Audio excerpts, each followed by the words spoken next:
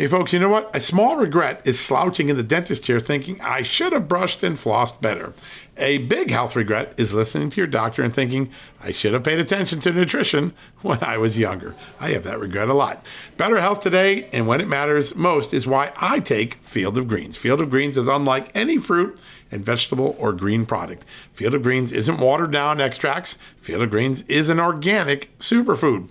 It's whole fruits and vegetables. Each fruit and vegetable was selected by doctors to support vital body functions like heart, liver, kidneys, metabolism, and of course, your immune system. And only Field of Greens is backed by a better health promise. At your next checkup, your doctor will notice your improved health, or you're going to get your money back. Don't look back and say, I should have paid attention to nutrition when I was younger. Field of Greens is a key to better health today, right now, and when it matters most. Let's get you started with 15% off and free shipping. All you got to do is visit fieldofgreens.com and use the promo code JUSTNEWS at checkout. That's promo code JUSTNEWS at fieldofgreens.com.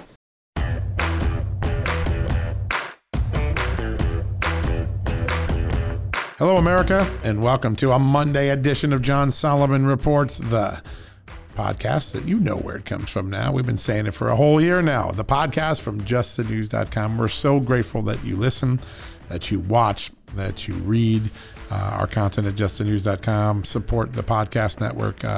We can't thank you enough. Now it's a Monday morning. Maybe you had a long weekend. You're having a time getting the blood started, the heart pumping, the mind in the game. I got someone that's going to bring a lot of fire in the belly, fire in the mind. The former NYPD Commissioner Bernie Kerik is here for the whole show. We're not doing monologues. We're not doing news today. We're going to give you the full dose of Bernie Kerik. What a great opportunity to talk to him about what went on in the Chauvin trial, the Ohio shooting, the state of policing, the state of community, the state of anarchy in some of these liberal cities where destruction has been going on for nearly an entire year. People are afraid to walk out of their doors at night. This is a man that played a role in cleaning up New York City the last time it got this bad. And now the city's trending that way again. And we're here to seek his wisdom on policing, on community relations, on politics. And of course, as time has gone on, Bernie Kerik's gotten more and more involved in politics. He's behind some exciting candidates. Eric Greitens out in Missouri, Vernon Jones down in Georgia, many other candidates that he'll be working with. People of all different walks of life who have decided they're done with the silliness, done with the chaos, done with the anarchy. There's a common sense America that wants to get this fixed, and we're going after them. That's where those candidates are staying. And we're going to talk to Bernie Kerik about that and so much more. We're going to go to a quick commercial break like we always do. And when we come back for the full half hour, we're going to have former NYPD Commissioner Bernie Kerik, good friend, great thinker, and a great straight talker. Something we need to get this week started on the right foot Monday morning. All right. We'll be back with you in just a few minutes. Worried about letting someone else pick out the perfect avocado for your perfect impress them on the third date guacamole? Well, good thing Instacart shoppers are as picky as you are. They find ripe avocados like it's their guac on the line. They are milk expiration date detectives. They bag eggs like the 12 precious pieces of cargo they are. So let Instacart shoppers overthink your groceries so that you can overthink what you'll wear on that third date. Download the Instacart app today to get free delivery on your first 3 orders, while supplies last. Minimum $10 per order. Additional terms apply. All right, folks, welcome back from the commercial break. And as promised, a very special guest, somebody whose voice is so important on matters of policing, fairness, security. The former NYPD Commissioner of Police, Bernie Kerik, is with us. Bernie, welcome to the show. Thanks, John. Well, we've had a tumultuous week, obviously. Actually, we've had a tumultuous year, if we're being honest. And but the verdict in the Derek Chauvin trial. First, your take on whether the jury got it right. Well, listen, it's nice for somebody like me to sit back and say they got it right, they didn't get it right. The jury heard the evidence, the real evidence. And based on that evidence, they made a decision. The only question I would have, there were 3 primary charges, one of which on the negligent homicide side, there was an intent issue. Another one, there was no intent. Right. They basically found him guilty on both To me, that raises a serious question as to why and how. But like I said, they heard the evidence. I will say this. I cannot believe, I find it really hard to believe, that jury was not intimidated by a few things.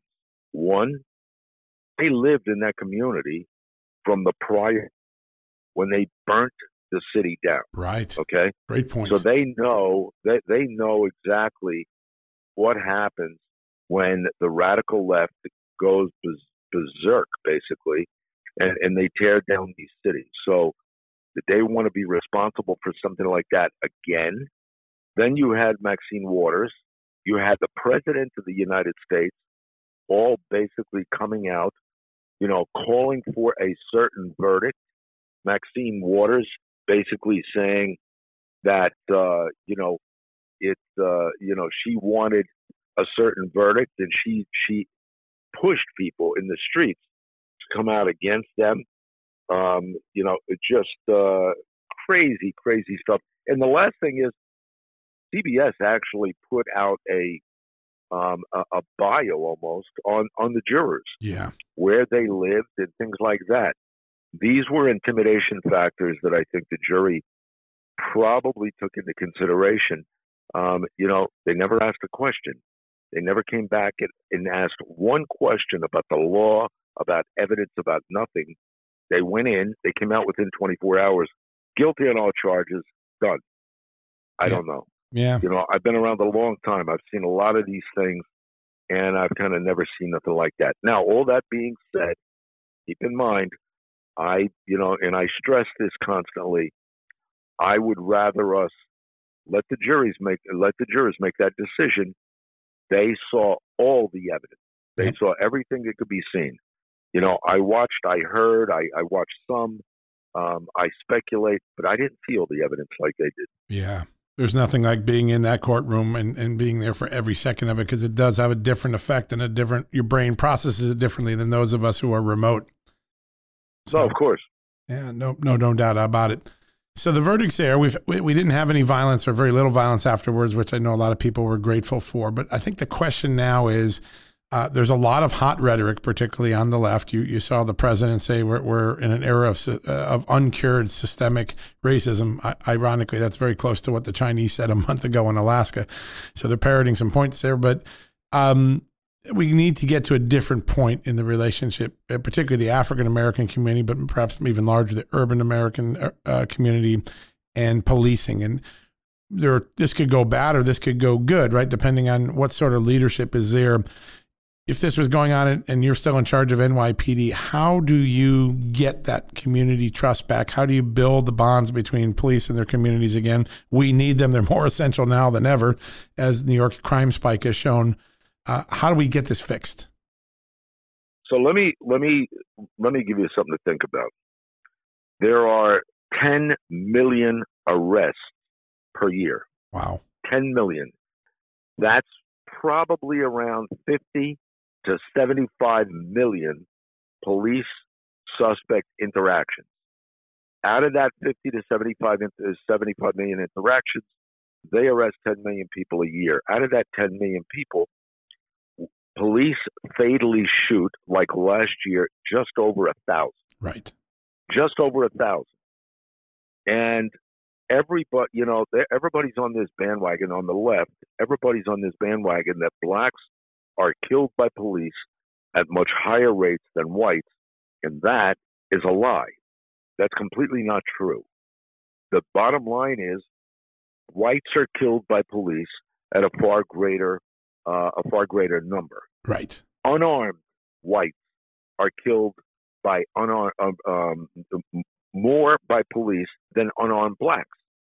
You wouldn't know that from the political rhetoric, whether it's the president, whether it's Kamala Harris, whether it's Maxine Waters or any of these other radical left-wing politicians.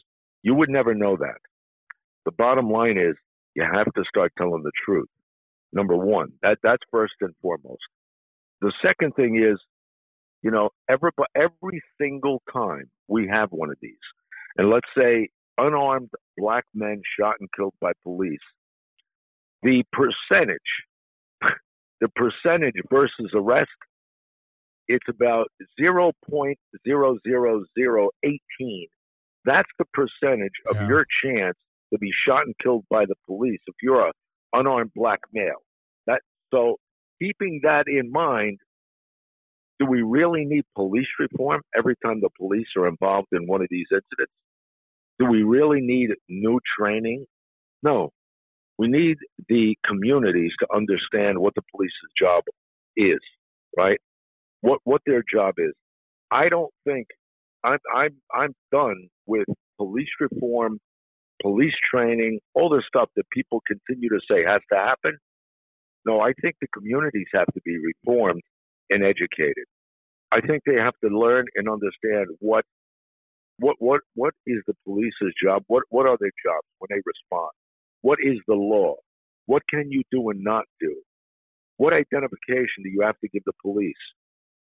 Resisting arrest is a crime. Running from the police leads to a chase, leads to resisting. Stop your car. Don't get out of the car. Don't make a furtive movement. Keep your hands where they can see them. I think it's time to start working with the community to educate young kids today where they have a basic idea of what the police's job is. Yep. And have more interaction between the police and the community. But reforming the police every time you have one of these incidents, it's insane. The police are pretty much trained out. There's not much else you can do. That's exactly right. I mean, every so often there's a mistake. Someone grabs the shooting gun instead of the taser gun. But in the end of the day, the training is about as good as it can get, and these officers go through multiple versions of it. They're pretty well programmed. One of the things that is endemic in most of these things that end in a tragic shooting is the behavior of the suspect is often more than antagonistic. It's outright violence. And, whether it was the guy in Kenosha who got shot as he was reaching for a knife, or the one this week that, again, right in the aftermath of Derek Chauvin trial, you have a young black girl she's in the process of stabbing a victim when an officer is forced to neutralize that threat. Given that there's a professional group of rioters, a professional group of antagonizers, now a professional group of tweeters like LeBron James that want to take every one of these moments and bring them to a red hot boil, what can police do? Is the idea to go into these communities and have community sessions and say, listen, if you do get stopped by us, we're not looking to have a problem.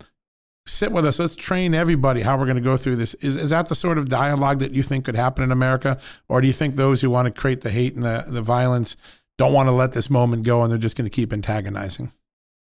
Well, I think it's two things, John. One, you need that dialogue. You need that education. But I'm going to tell you something. In 99% of the communities around the country, that's already done. Yeah. These people that put out these tweets, the antagonists, the anarchists that go into these communities and riot and raise hell and burn cities, you know what? They're not from those communities, most of them. Most of them from somewhere else. Many of them are busted to do this. They're outsiders. You know what I mean? They're outsiders. The bottom line is, in those communities, the day-to-day living in those communities, most of those community leaders, they know the police. They know the police leadership. Yep. They have great interaction with the police. And if it was just them and them alone, between the police and those community leaders, when you have an incident like this, there could be a lot better dialogue. There could be a lot better interaction. There could be resolve in what happened and how and why and how to make sure it doesn't happen again if it was wrong, whether it's on the community side or whether it's on the cop side. But we don't let it get to that point because we then have somebody like LeBron James who basically tells the cop he's next. Yep. Or makes some racist anti-police comment, or get somebody like Jesse Jackson or Al Sharpton or Ben Crump, the new, I call him the new legal Al Sharpton, right? He's the lawyer right, yeah. that sort of pops up at every one of these events. Right. Every single one of them. He jumps on a plane and he winds up in the same place where this stuff is going on. And what do?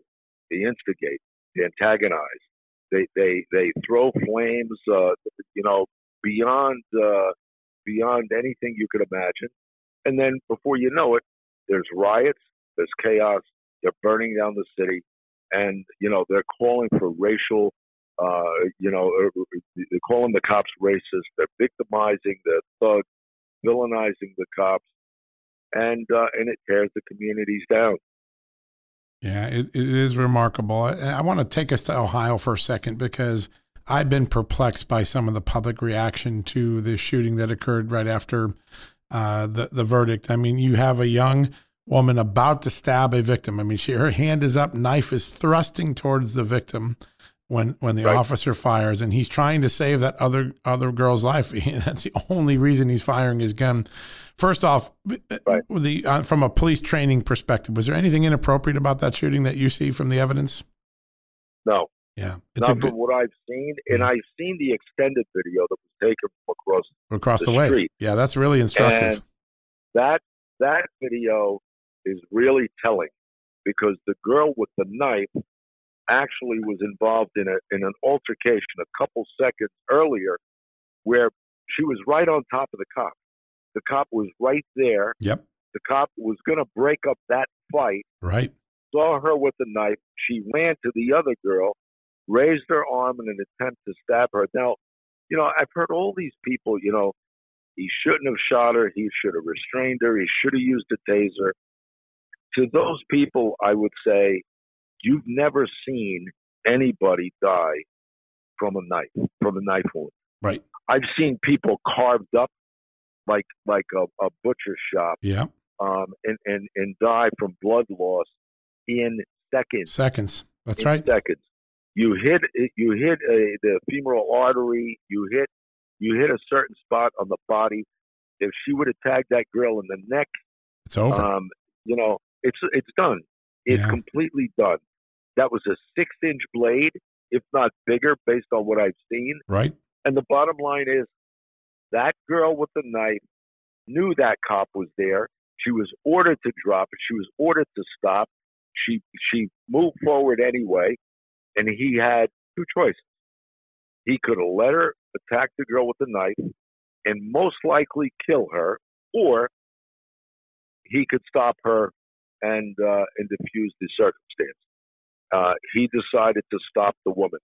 I've heard people say he should have shot her in her hand. Yeah. Should have shot her in the leg. So to those people, police officers are trained to shoot at center mass. That's right. You shoot at center mass for two reasons. One, it's the biggest target. You won't miss and hit somebody else, hopefully. And the second reason is you shoot to stop the threat. You don't shoot anyone to kill them. Right. You shoot to stop the threat. And the only way you're going to stop the threat is center mass or a headshot. Right. I would say most cops would never think of a headshot unless it was a sniper situation. Because just like shooting somebody in the hand or the leg or the foot, you're going to miss. There's a really good, these guys aren't. And you might wound someone else too, because you're in the moment of enormous. They got adrenaline going. There's other people in the area usually. Trying to hit someone in the hand, you might hit the neighbor next door. That's a really dangerous tactic. Yeah, exactly. So you aim for center mass, you aim to stop, and that's exactly what happened in the circumstance. The cop did the job he was supposed to do, and by law, and this is the other thing. When I read these comments of stupidity from the far left, these race baiters on Twitter, the law says the only time a police officer can use deadly physical force is when that force, that equivalent force, is being used against him, or to stop that threat of force against someone in the general imminent public. danger, right? That's imminent danger. That's exactly what he did. Yeah. No, it's amazing that you see someone like LeBron James doing what he did, and it just doesn't help this country. Maybe the altitude the air is a little thinner up at his altitude. That cop should have been, he should have been thanked. Should have been reveling him as a hero. Yeah. What's quite interesting. I was John Cardillo, who used to be at Newsmax, made a comment yesterday where's the victim? Yeah. You know, they basically concealed the victim. We haven't heard from the victim. I'm confident that the victim and the victim's mother is quite happy that the cop took that action. The daughter, Because if that the girl's cop didn't alive take still. that action, that girl will be dead today. Yeah, you're so right. You're so right. I want to flip this to another movement that's going on, because not everybody's buying, not all these states are buying into all of this. Let's burn it down and cops are bad and let's defund them. Florida has begun a legal process now with new laws to put greater penalties against rioters and those who do things. And there's something that I've been watching. Every time I see it, I'm jaw drop. But when someone takes a Molotov cocktail and throws it into an occupied car, you are almost certainly trying to kill that person, because Molotov cocktail takes off in 30 seconds in the car. Getting out is almost impossible. Do we need more enhanced penalties for these protesters? Whereas if a city won't punish them, the federal government can go in and say, listen, you throw a Molotov cocktail into an occupied police vehicle, it is going to be attempted murder every time. Do you think there's a growing support to create better penalties for these rioters who actually are trying to create attempted murder every time they do something like that? I think there is, in areas where you have police, where you have people that believe in law and order. Yeah. Where you have governors and mayors, city council members that believe in law and order. Keep in mind, you have some of these states where you have district attorneys that were funded and put in office by George Soros. They're not prosecuting people for violent crime engagement. They're not prosecuting. They're letting them out. They're opening the prisons and the jails to get people out. They outright, in California, for example, you can walk into a store and steal $950 worth of merchandise, walk out the door, and you're not going to be charged with the crime. Yeah. All right, that's the most bizarre. I can't even explain the thinking behind that. You know what I mean? You have a district attorney in California that is the son of Catherine Bodine, who was from the Weather Underground. Right. A domestic terrorist who was involved in, the killing of police officers, of Brinks Nyack guards, and bank robberies back in the 70s and 80s. So this is who we have in district attorney positions around the country today. And, they're not going to prosecute anybody. But at the end of the day, if you have a governor like DeSantis, who's taking care of his communities, taking care of his state, he's basically he said, look, you're not going to come in here and rob people and torment them and torture them when they're sitting outside at dinner. You're not going to step in front of a car or jump in front of a truck and pull somebody out of a truck and beat them to a pulp, right? Like we've seen happen numerous times around the country, because they're allowed to do it, because they get away with it. Yep. Once you stop them from doing it and they start getting prosecuted and sent to prison for 5, 10, 15, 20 years, I guarantee that'll stop. But it's never going to stop until there's some accountability. That's such an important point. As we go into the 2022 election, because you also have such enormous political instincts, how big an issue is this? Not only the defunding police and all of the radicalism, but there's basically there's two Americas now. There's the America that believes in law and order and the Constitution, and there's this other one that believes in rioting and chaos and anarchy. And the most suffocating big government they can possibly create, both in terms of size and power and reach. Does this country just continue to divide? Do people who don't like New York and LA just flee to places like Arizona and Florida where they see common sense? Or does the 2022 election become a bellwether where people say, we're taking back these communities, we're tired of all this garbage? I think you're going to see a lot of that, John. I think people are fed up. And I think there's two primary areas of focus for the 2022 elections, right? The first area of focus is going to be election integrity. Right. That's a must. Very important. That's all across the country, but especially in the 6, 7 swing states where there were real questions of voter irregularities, voter fraud, election fraud. You're going to see that playing a major part going into 2022. And the second thing is crime, violent crime, murder in communities around the country, and people are scared to death as a result. Yeah, they don't want to walk out their doors anymore.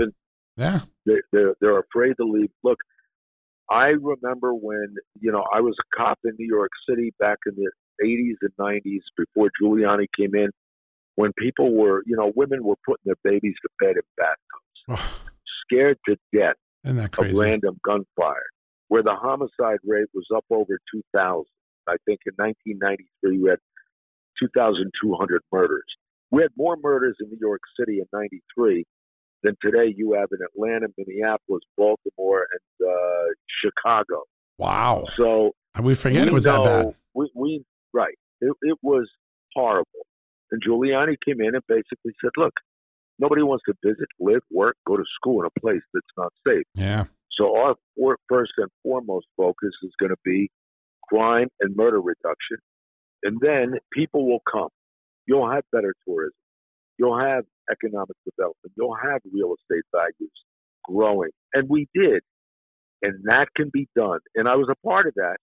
So when people tell me there's nothing you can do about what's going on in Chicago, or there's nothing you can do about what's going on in Baltimore, that's a lie. Because I was part of a team that basically had the most successful crime reduction programs in U.S. history. Prior to Giuliani, it never happened. Post-Giuliani, it never happened. And the bottom line is, I know how to do it. I know it can be done. I know the way it works. And you need good leadership, strong leadership. You need accountability with the police department, and you need accountability within the community. Yeah. It can get fixed, but it's never going to get fixed with the leadership we have in most of these cities that are run by Democrats. It's remarkable, too, because popular opinion is on the side of law and order. It's on the side of election integrity, voter ID. You can go through all the things that we just talked about. Popular opinion is overwhelmingly in favor of these policies, and yet we have leaders all across this country rowing against the popular will of the American people. It's a pretty remarkable thing. Yeah, but John, there's a reason for that. And the reason is, on the Republican side, the conservative side, I'd say for the most part, they're pretty modest. They're pretty quiet. Right. They don't get out there and scream and yell. If there's a problem, riots in the streets. You don't see people burning down cities. No. You don't see Republicans and conservatives doing that. But on the left, it's a way of life. Yep. They scream the loudest. They instill fear. They intimidate. They burn down your city. They threaten your kids. And the politicians don't do anything about it because they're scared to death. Yeah. That's the problem. Do you think we're going to see a more vocal, more determined Republican conservative movement, or do you think there's too many wishy-washies in the with their hands on the flight stick right now? You know what, John? I think I've been pretty vocal about this. I'm more disappointed in the Republican Party than I can even talk about. Yeah. Especially given the things that I saw in the aftermath of the election. Right. And I don't want to get into the election stuff, but I'm just gonna I'll just to touch on it 1 second. Here's the bottom line: the Democrats stole the election. They did things they shouldn't have done. They should have never been done, and pretty much they stole the election. That's not why Donald Trump is not sitting in the White House. That's why Donald Trump was not elected because the Republican legislators in the swing states didn't do the job they were supposed to do. Nope. Sleep at a switch. They didn't do the job they were supposed to do, that they had the authority by the Constitution to do. They just did not do it. And you have people in the RNC, people, the speaker, Republican leaders, you know what? They didn't do their job. They did not do their job. And I think these people, they got to be pushed out of office. You got to bring in new people. And stand up for the Republic and get the job done. Because what they were doing, what they've done, what they're doing today, you look at what happened last week when Maxine Waters was screaming and yelling for confrontation. For confrontation, putting kerosene on the fire. Right. McCarthy, out in California, well, if Pelosi doesn't do anything, I'll do it. I'll focus on it. I'll address it. What's Pelosi have to do with it? It's wrong. What she did was wrong. It's a terroristic threat. What she did was she attempted to influence the jury pool in the jury in the Chauvin case. Yeah. What are you talking about? What do you need Pelosi for? You know what was wrong? Why aren't you doing something about it now? Don't wait for Pelosi. Do you actually think Pelosi's going to do something about it? No, she's not going to do anything about it. It is remarkable. And, but there's a moment ahead. There seems to be this kernel of a new type of Republican, a new type of conservative trying to take power. And I know you're getting behind a lot of them. You're supporting a really exciting candidate down in Georgia for the governorship. There's a lot of movement. And I think that this 2022 election could put a lot more active, stronger willed people into positions of power. And I think that's why the 2022 election is so important. I know you agree with that as well. And honestly, John, you know what I see? And I feel it. This is pretty much public knowledge. I'm supporting Eric Greitens out in Missouri. Right. And Vernon Jones for governor down in Georgia. I'm going to tell you, man, when I go out with these guys and I'm traveling with them, they're like icons. Vernon Jones is like a rock star in Georgia. Yep. Because he's calling it what it is. He's telling people what was wrong. And this is a guy, you got to keep in mind, he was a Democrat. Yeah. He was a Democrat that rolled over to Republican. But I would say this, Vernon Jones is a Democrat that went MAGA. Yep. Democrat. You're right. MAGA. And he's confronting, in my opinion, the number one problem in Georgia, which was Brian Kemp, the governor. Yeah. Brian Kemp, the governor of Georgia, in my opinion, was ultimately responsible for Donald Trump and those two senators not being elected, just as some of the other leaders in some of the other states were responsible. Brian Kemp was one of them. He had no fight in him, and if he did, he didn't show it. He didn't do anything. Yeah. I think he's got to be pulled out of there, and I think Vernon Jones is just the guy to do it. When I had Vernon Jones on this show the very first time, which was back last summer, and you could tell he was wrestling with being a Democrat. He was already out for Trump, but he was wrestling being a Democrat. He said something that still resonates in the back of my mind. I didn't leave the Democratic Party. The Democratic Party left me. And I think... No, exactly. Yeah. There are people like that all over the country that don't recognize this Democratic Party, and there's an opportunity for the Republicans to go roll them up. Yeah. No, 100%. Amazing. 100%. Well, Bernie, it is always an honor to have you on your show. There's always common sense, always straight talk. I love it. Thank you so much for the time spent today, for all the wisdom you've imparted, and I know we're going to get you back on the show soon. Thank you, John. Thanks, Bernie. Bye-bye. Have a good one. All right, folks, we're going to go to a quick commercial break. When we come back, we're going to wrap things up for the day.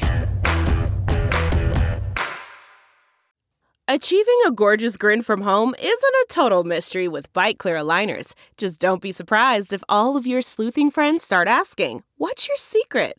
Begin by ordering your at-home impression kit today for only $14.95. Byte Clear aligners are doctor-directed and delivered to your door. Treatment costs thousands less than braces. Plus, they offer flexible financing, accept eligible insurance, and you can pay with your HSA FSA. Get 80% off your impression kit when you use code WONDERY at Byte.com. That's BYTE.com. Start your confidence journey today with Byte. The comfort of your favorite seat is now your comfy car selling command center, thanks to Carvana. It doesn't get any better than this. Your favorite seat's the best spot in the house. Make it even better by entering your license plate or VIN and getting a real offer in minutes. There really is no place like home. And speaking of home, Carvana will pick up your car from yours after you finalize your offer. Visit Carvana.com or download the app and sell your car from your comfy place.